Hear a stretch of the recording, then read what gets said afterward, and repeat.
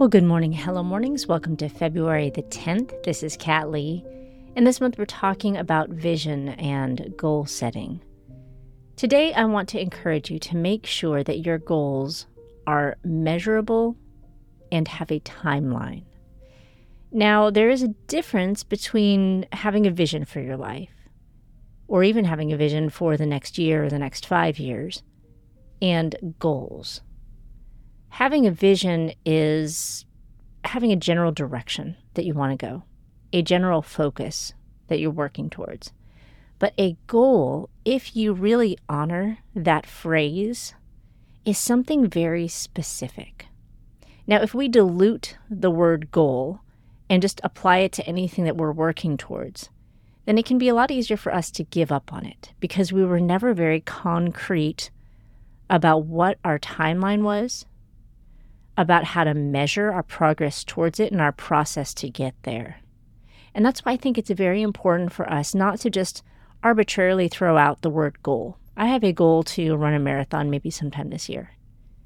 We should be specific. I signed up for the Houston Marathon in December, and that's the race I'm going to run. And so then I just make a backwards plan to work up my mileage so that I can run the Houston Marathon. That's an example. I'm not actually running the Houston Marathon, but kudos to any of you who have that goal for this year. So what about you? What are some goals that you have?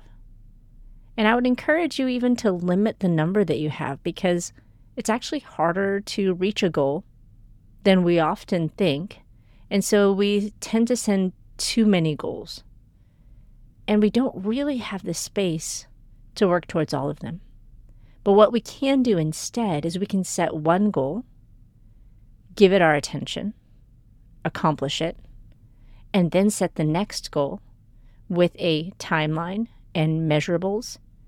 And then we reach that, and we tend to then reach all those goals in the same time period as when we're trying to do everything all at once.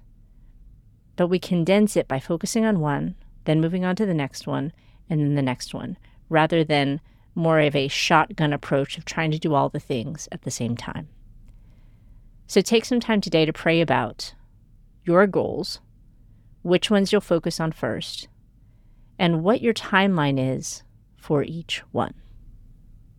Because when we do that, then we are more likely to actually accomplish the goal, because we know where we're supposed to be every step of the way. All right, friends, if you've not had your 3-minute morning, you are not too late. You're right on time, and it is coming up next. The first minute of the 3-minute morning routine is to simply pray Psalm 143:8. Let the morning bring me word of your unfailing love, for I've put my trust in you. Show me the way I should go, for to you I entrust my life.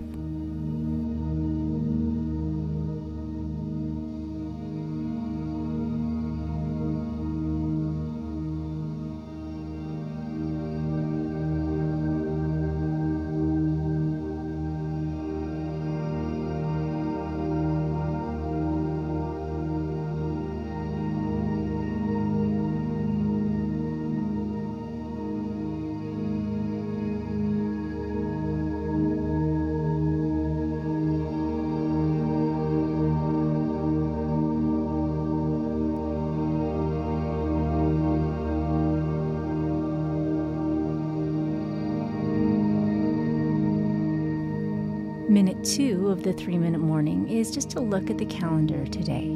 Plan a few of the most important things and pray through what God wants you to add or take away from your calendar today.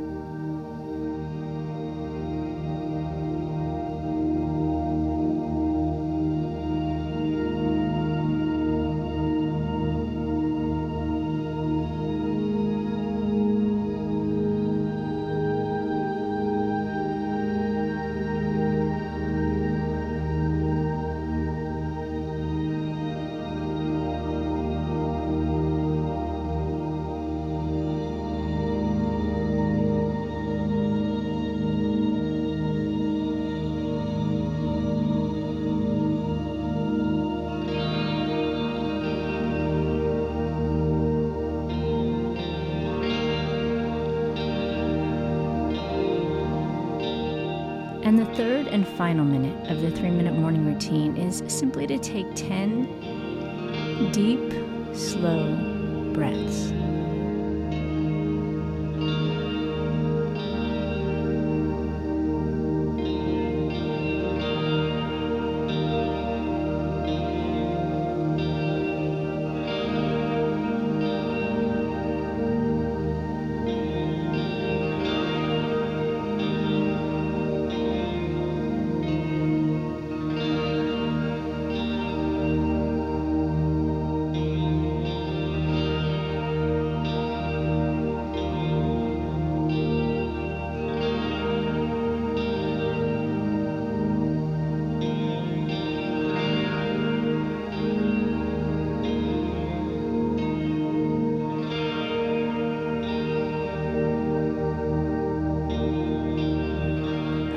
You did it. That's the 3-minute morning routine. Now, if you want to follow this up with the daily Bible reading from the daily check-in section of the Hello Mornings Academy, or our daily prayer point, or you just want the accountability of checking in on our daily post and saying hello, we'd love to cheer you on. Now go have a great